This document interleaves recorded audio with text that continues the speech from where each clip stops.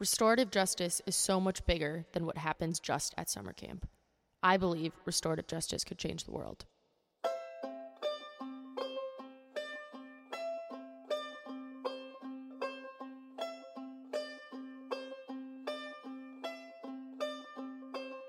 I'm Laura Kriegel. And I'm Allison Klee. And this is the Inspiring Radical Empathy Podcast, a podcast dedicated to inspiring the next generation of radically empathetic decision makers. We had the notion to put camp in motion, make it breathe, make it full of all our love and devotion. We run a summer camp called Stomping Ground. We believe camp is the best place to build and scale trust. In a world that feels more and more divided, the ability to take others' perspectives and empathize is paramount. In the first season of this podcast, we're going to dive into restorative justice. About the history of restorative justice, how it is connected to the racial justice movement, and talk with experts working in camps, in schools, and zoom out and look at the bigger picture of restorative justice in our society. That we've all heard before, gives us peace of mind, takes us back in time before we needed more. Episode 1, Radical Empathy Podcast. Let's go. What is up, Klee? This is so exciting. Well, we should probably introduce ourselves. Let's do it. All right, you go first. Hi, everyone. My name is Allison Klee, go by Klee at camp. I first worked at Camp Stomping Ground summer 2016. I was a counselor there, and then I spent all the summers after that at Camp Stomping Ground, and I'm currently the camp director. Fun fact, Allie Kleeberry was was my camper when I was a staff member at another camp we worked at called Camp Stella Maris, and Yes. I think that you were a 15-year-old camper at the time. 12. Okay, never mind. We'll cut that part out. Dreams do come true, people. Laura, who the heck are you? My name is Laura Kriegel. I'm one of the founders and co-executive directors at Camp Stomping Ground.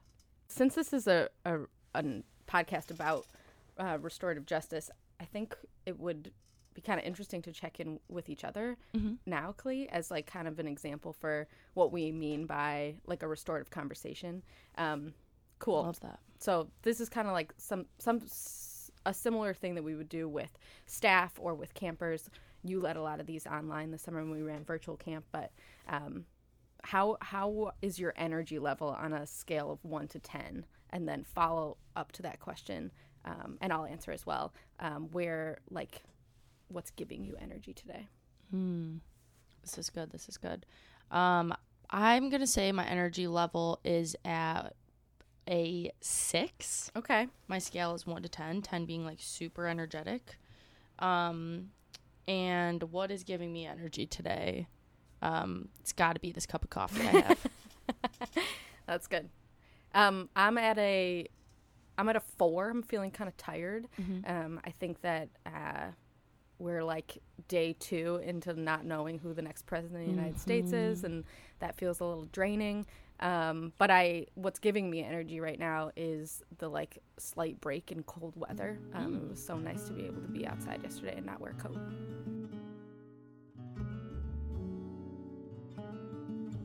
That was a check-in, a conversation tool. Restorative justice is all about conversation tools and building community.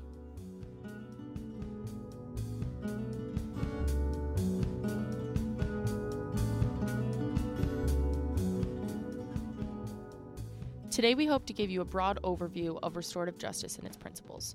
Over the course of the season, we'll dig into what restorative justice looks like in schools, camps, and in other institutions and organizations. For today, let's start by building a common understanding. Laura, could you first start in saying how you found your way to restorative justice? Yeah. And what first sparked your interest? That's such a good question, Klee. So in 2015, Jack and I started Stomping Ground. We ran 1 week of this totally experimental summer camp. We convinced 23 of our best friends to come volunteer as staff members, and were shocked when 64 kids showed up on opening day, and we were excited to think about like what what creating a community was really like and what rules were really necessary. And we were hell-bent on proving to the rest of the world that like kids were capable of more than adults typically think, and that like getting chills, setting expectations and giving kids the dignity and respect and the trust and the freedom was going to kind of create this magical space for them. So yeah, big, bright-eyed, bushy-tailed, like ready to go. Here we are on Sunday with like this little crew we had, and it was a total disaster. Like it was just a nightmare in so many ways. Like we had fun, I think. I've heard there were lots of fun. I wasn't there, but yeah, I think the kids had a good time. I think staff was worked so hard to try to meet the goals of the program and give kids what they were hoping for during that week.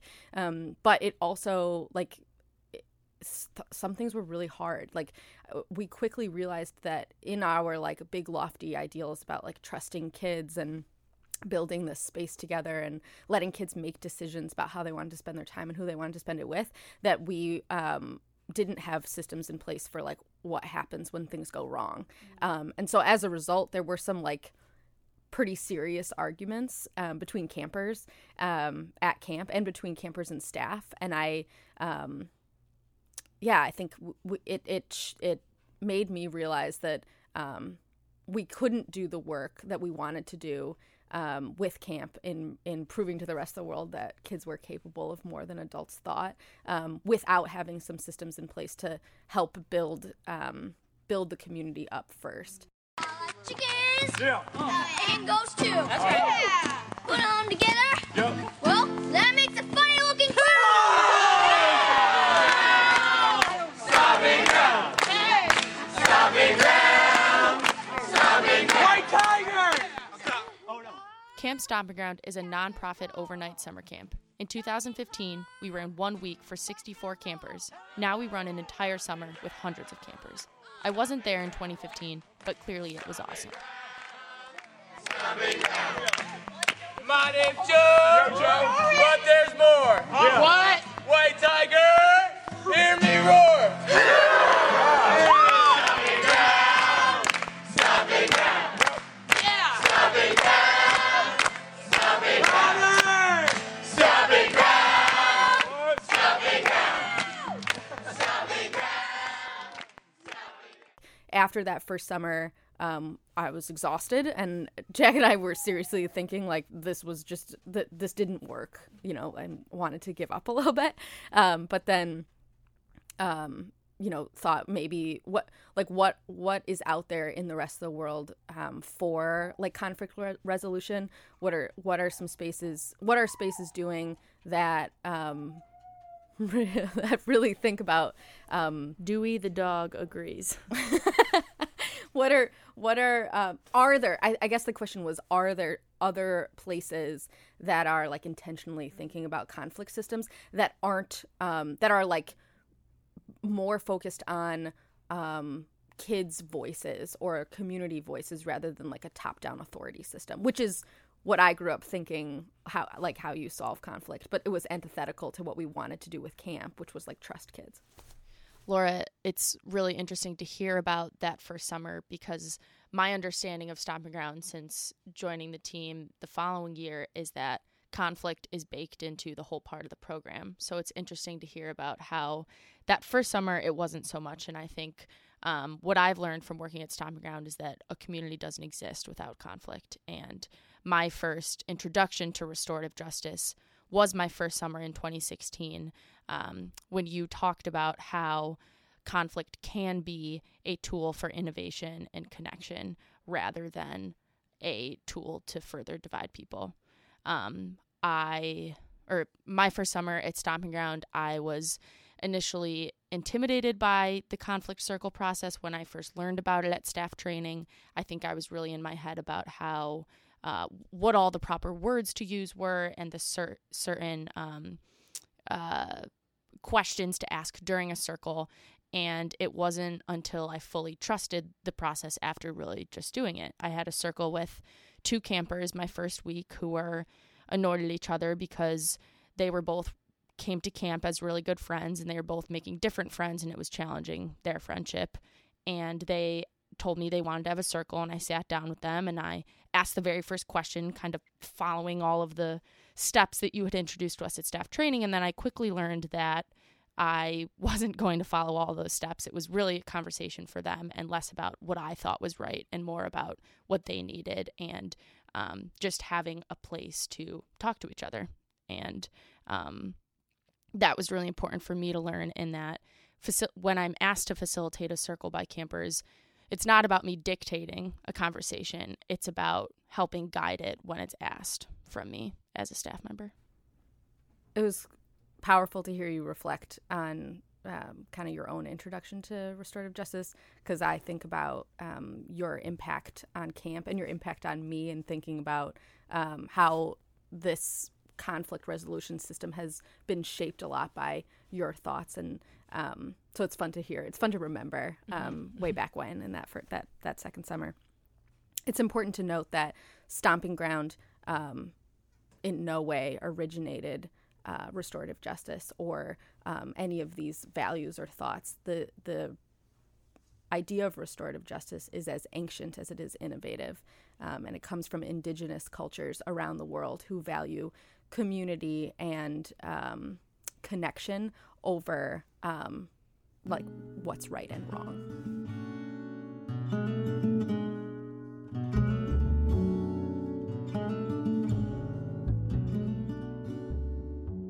And while restorative practices have existed in indigenous cultures from around the globe, like Laura said, it wasn't really introduced to the United States until the 1970s. And in the first 40 years, restorative justice was pretty much dominated by white people in the U.S. and failed to address a lot of issues of race and credit the people who developed these important practices.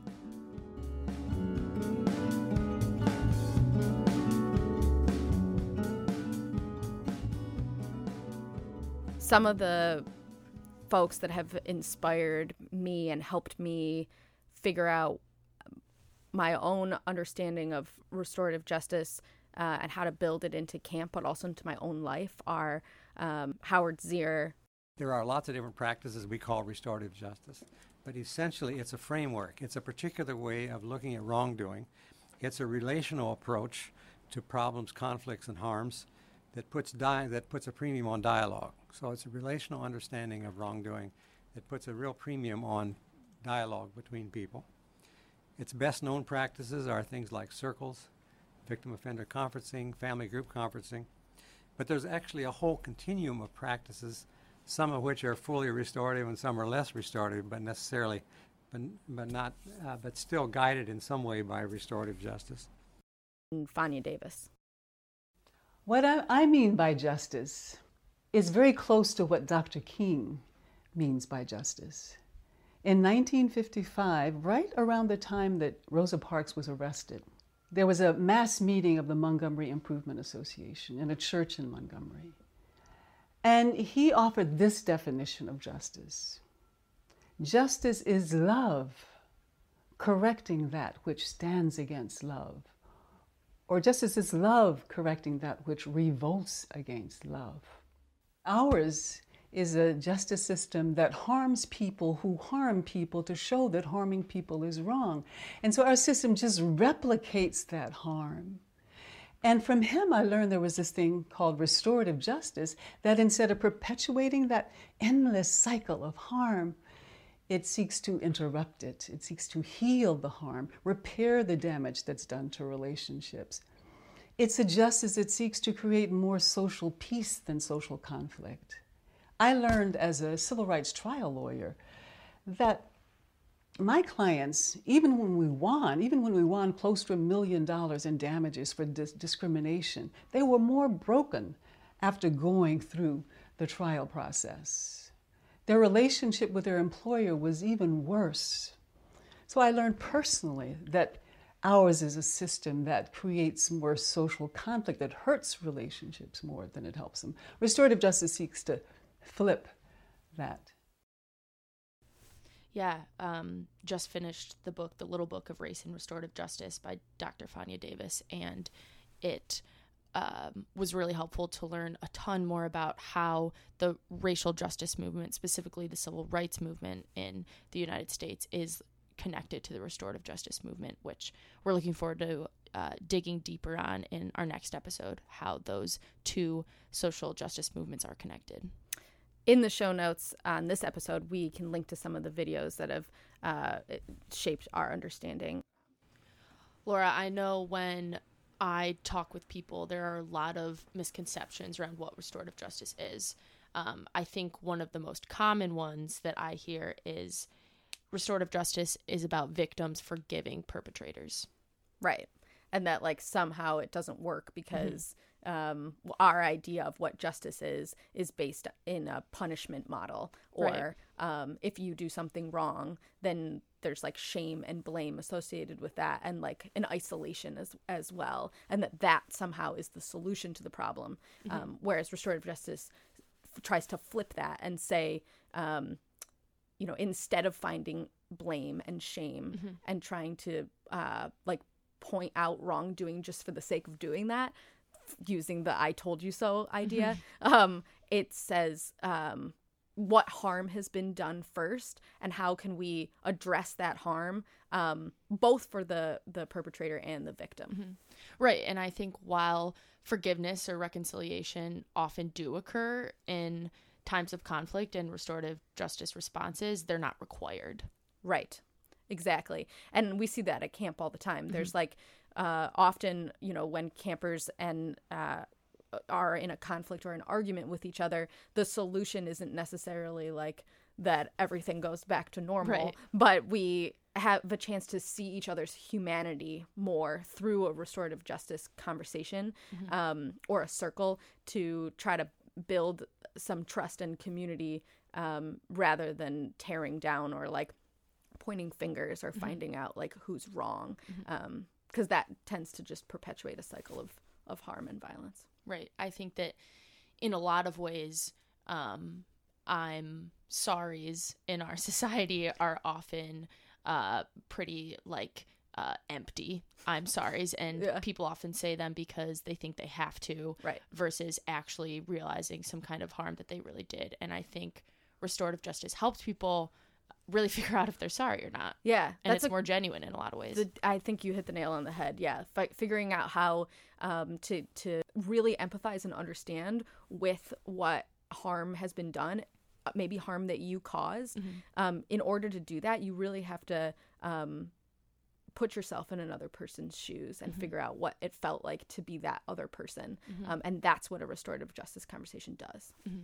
I think going along with that, something that even Stomping Ground staff at like staff orientation are worried about is, does restorative justice allow bullies or people who cause harm to get away with things, or just allow them to be bullies? Yeah, that's a huge question I think a lot of people have about restorative justice is, does it let somebody who's done serious harm to an individual or a community just like get away with something without having to deal with the consequences? But I think restorative justice is actually more impactful at really dealing with consequences, rather than just like putting a Band-Aid on it or like hiding the root cause of the conflict. That's what we do with the prison system. We say, like you hurt something or someone, or you did something wrong, and our society is so conflict avoidant that the solution is to just lock somebody up and pretend that solves the problem, but it doesn't really address like what's going on there, and like what's at stake is the connection and the relationships that we have with others. So there's a natural consequence piece when something happens in our small microcosm of the world at summer camp, and somebody like does something to harm somebody else. Having to sit down with that other person and hear what that was like for them is way more of a impactful consequence than just like having to leave the football game or whatever. And that might also be the solution too. Sure. A lot of times giving control to the people who conflict has actually affected people own up and are willing to take a back seat or pull themselves out of whatever because they see the impact that their decisions have had. And that's way more meaningful of a consequence than like arbitrary one that might have been imposed by like the adults in the room or like, you know, the court system or whatever, in whatever, you know, at whatever level we're talking about. Yeah. I think in a lot of ways, a restorative community actually holds people more accountable in some ways, because I think there are more stakeholders in that it's not just a system where adults or people in power have the ability to tell someone that they messed up or caused harm and then implement some kind of arbitrary consequence. I think what happens at Stomping Ground in our restorative community is that campers have equal power in saying to another camper or another staff member, hey, you caused harm, you hurt my feelings, or you messed up. And so in that way, there's a lot more people just ready to kind of hold each other accountable. I'm thinking of one example that actually happened on Zoom, on an online camp, where most of our conflict showed up in the chat, which kind of makes sense. Can't really read people's tone and body language as well on Zoom. And as we all know, it's sometimes easier for people to be more harsh online. It feels a little bit safer behind a computer screen. And we had a camper saying some pretty negative and rude things in the chat. And before me, as the staff member on the call, even had the opportunity to say anything, another camper just said, hey, you're being rude, please stop. And then it stopped. And it was like, right.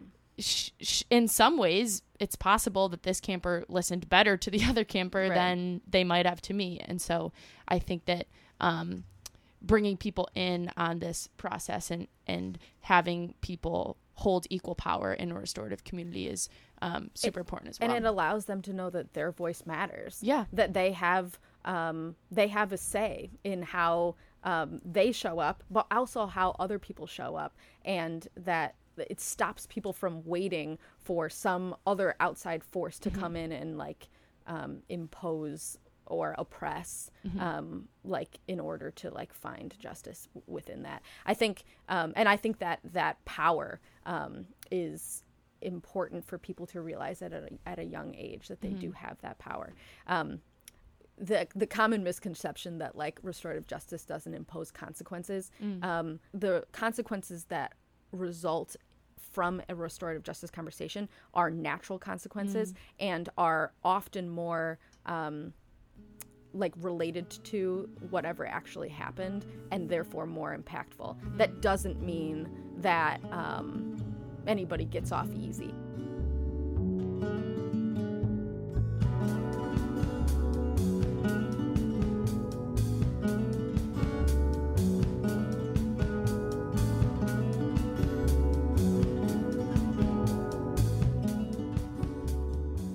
So another common misconception is that restorative justice is all about conflict circles and like solving conflict. And I think that that's a big major mistake that I made in first trying to introduce some of these practices to Stomping Ground. I was very focused on like, what is the system we're going to have that for like when kids get mad at each other or when like staff disagree or whatever it is. But something that we've learned over time and is in all of the literature about restorative justice and restorative practices is that 80% of the work of restorative practices is community building, and only 20% is actually like using that conversation tool to solve conflict collaboratively. So 80% of the work that we do at camp to make camp restorative is through check-in circles in the morning with campers. We build that into the schedule. It's through embers late at night where campers debrief the day together. All these specific times where we focus on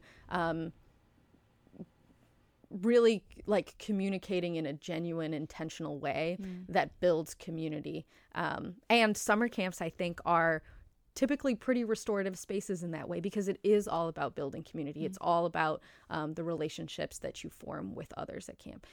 Clea, I'm curious to know, like, what's your own personal relationship with conflict? What kind of roles did you play in conflict when you were a kid? I don't think I've ever connected the dots on this since we've just been talking, but I'm thinking about an instance in first grade, and if my first grade classmates are out there listening, I'm about to work through this.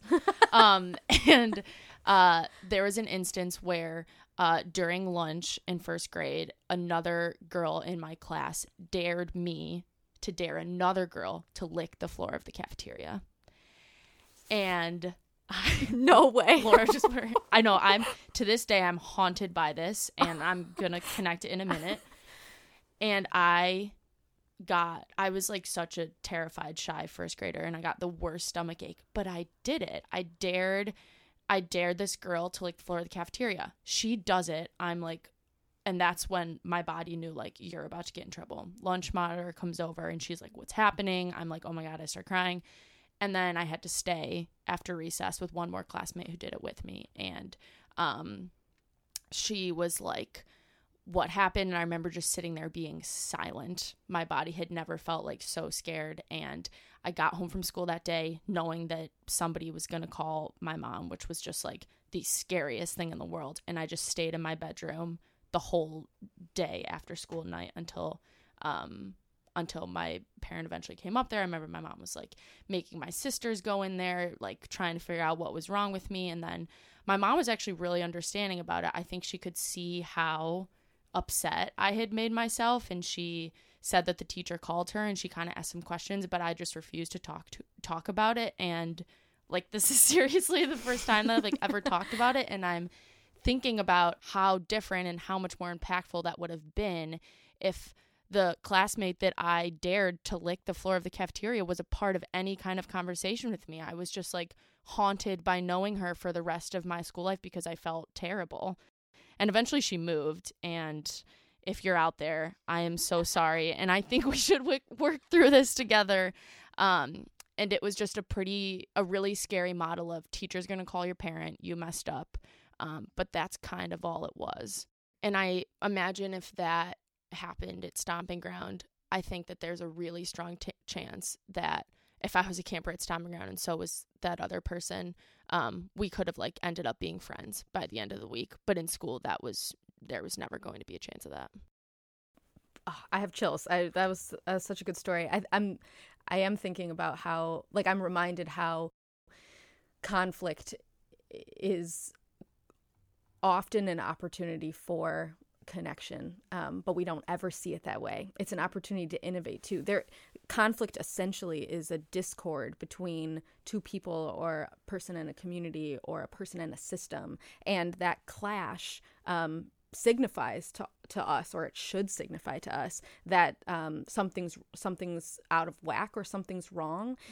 But instead of digging into that, we shy away from it, like right. your teacher did. Yeah. in some ways, and like I did. I was never asked to hold myself accountable, and I never did. I just buried it so deep. We lean on these like systems that are supposed to protect us, but what they're really preventing us from doing is seeing that there's like a possibility for you to figure out like why were you influenced by this other classmate to dare this person? What kind of like position in class did this individual that you asked to lick the floor like have on the social status ladder? Like, could you have built a relationship with her through this thing by sharing like, oh, I'm feeling really bad about this? Like, obviously you were feeling pretty resentful that you had made that choice, but didn't ever have a chance to tell her about it. And within that, you could have I think you're right, formed it like more of a connection and maybe even a friendship. And that, yeah, I think that happens at camp all the time. I can think about, I'm thinking about a story about two kids. This might have been like 3 summers ago. And the one camper, we'd been notified by the parent and guardian that they'd been like kicked out of several other summer camps. And they were coming to camp, and their caregiver was pretty nervous that they weren't going to be able to make it throughout the whole week.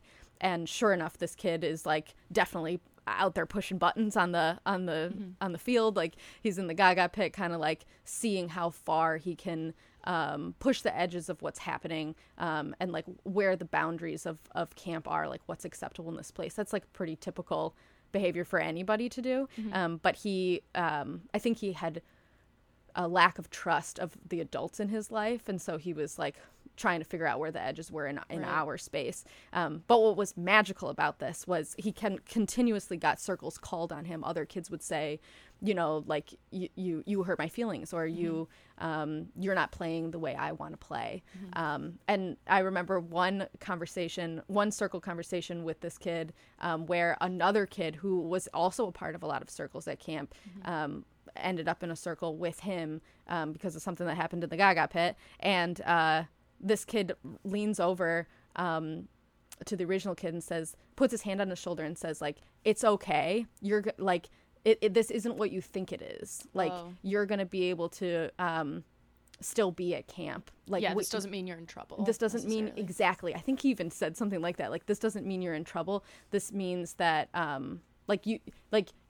I've been here before, it's not what you think, and it's not what you think, and that was a very unlikely friendship because the two started off as being really mad at each other about what happened, and they were able to empathize with each other. That typically they are the troublemakers in whatever space they inhabit, but they built some rapport, knowing that they were both like often in those similar positions, and were able to like kind of support each other through that. Whereas like maybe in like a typical space or like a non-restorative space, those two kids would have been separated and never able to like connect on that common ground that they shared. Yeah. And at those other camps, if that camper had an opportunity to talk more about who he pissed off or what was going on, is there a chance that he could have stayed at another camp? Right. Like what was kicking him out, like you said. Ooh, I hope people keep listening and don't hate me from that story. I'm feeling vulnerable right now. Stomping ground! White Tiger! Oh no. Counselor's call. Dining hall. But no more. Stomping ground! Stomping ground! Stomping ground! Stomping ground! Whew. Now that I've started to unpack a lot of my first grade feelings, I do think that it's important to talk a little bit more about how the restorative justice practices at camp and in other organizations and institutions and in all other places that they exist aren't always perfect. They don't always work. Yeah. As a movement, restorative justice can't be a Band-Aid for broken systems. I'm thinking about schools that I've worked in where they're like, we're going to, top down, we're going to adopt restorative justice practices, but it's not, the buy-in isn't there from the teachers, and it's not there from the students, and it's therefore doesn't take hold in the culture. And I think that it can't be just a Band-Aid that we slap on top of what's happening. It has to be deeply rooted, and everybody has to be on board to make it work. And even when you get to that level, it doesn't always work. Right. And so it can be frustrating because you're like, this is, we said we were going to do this. We said we wanted to focus more on healing harm and mitigating future harm and building community. But it's a long process. For sure. I'm thinking about a lot of circles that I've been a part of at just Stomping Ground where people don't follow through on the agreements we make all together. Or maybe we didn't make the right agreements and they didn't really play out how we wanted to. And so we regroup and have another conflict circle to figure out where people are at. And sometimes people don't want to be a part of circles right away when they're heated or right after something happened. And I think, like you're saying, it is more about understanding that circles and restorative practices aren't any kind of quick fix. Right. It's more of a, Howard Zier says, restorative justice is a compass and not a map. I love that. Yeah, so when shit hits the fan at camp, this is kind of what happens, as just like a way to talk more about what we are actually saying here.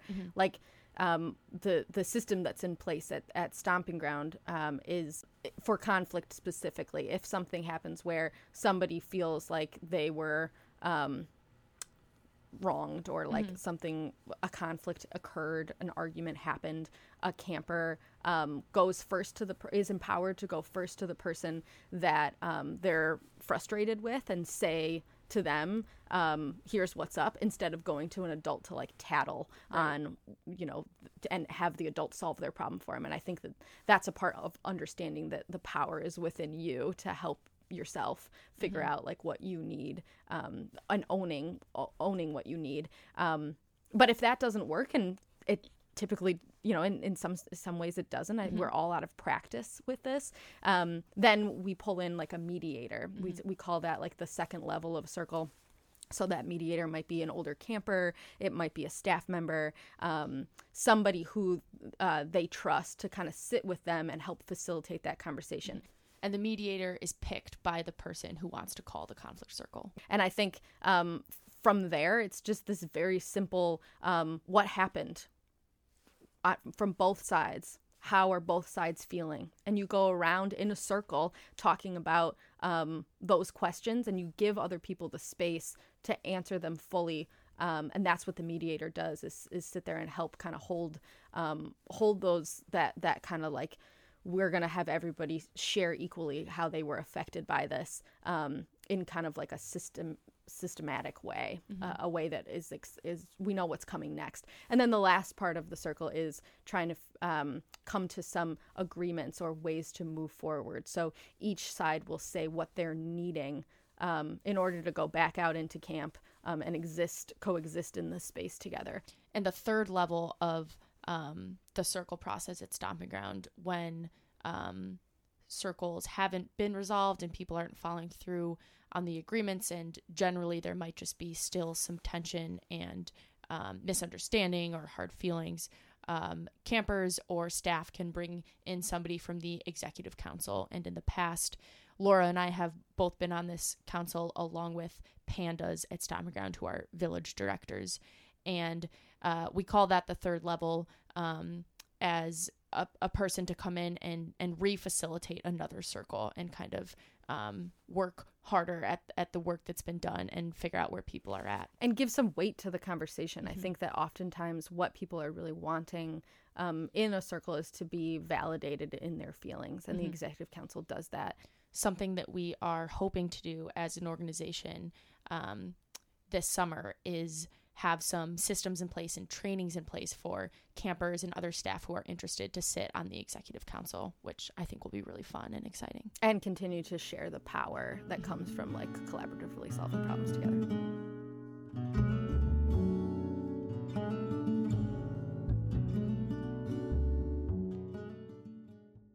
Punishment, shame, and blame are not working. The United States imprisons more people than any other developed country. If the total prison population in the country was a city, it would be the 5th largest city in the United States. Wasted lives, families destroyed, and communities left feeling more disconnected and destitute because of I told you so. This disproportionately affects Black and brown communities. There is a disconnect, a cycle of violence that has been systematically oppressing parts of our population. I don't feel qualified to tackle this. I feel demoralized and confused by it. But I do know that maybe my small community can provide a different model. Prove that seeing conflict as an opportunity for innovation and connection creates more confident kids and more connected communities.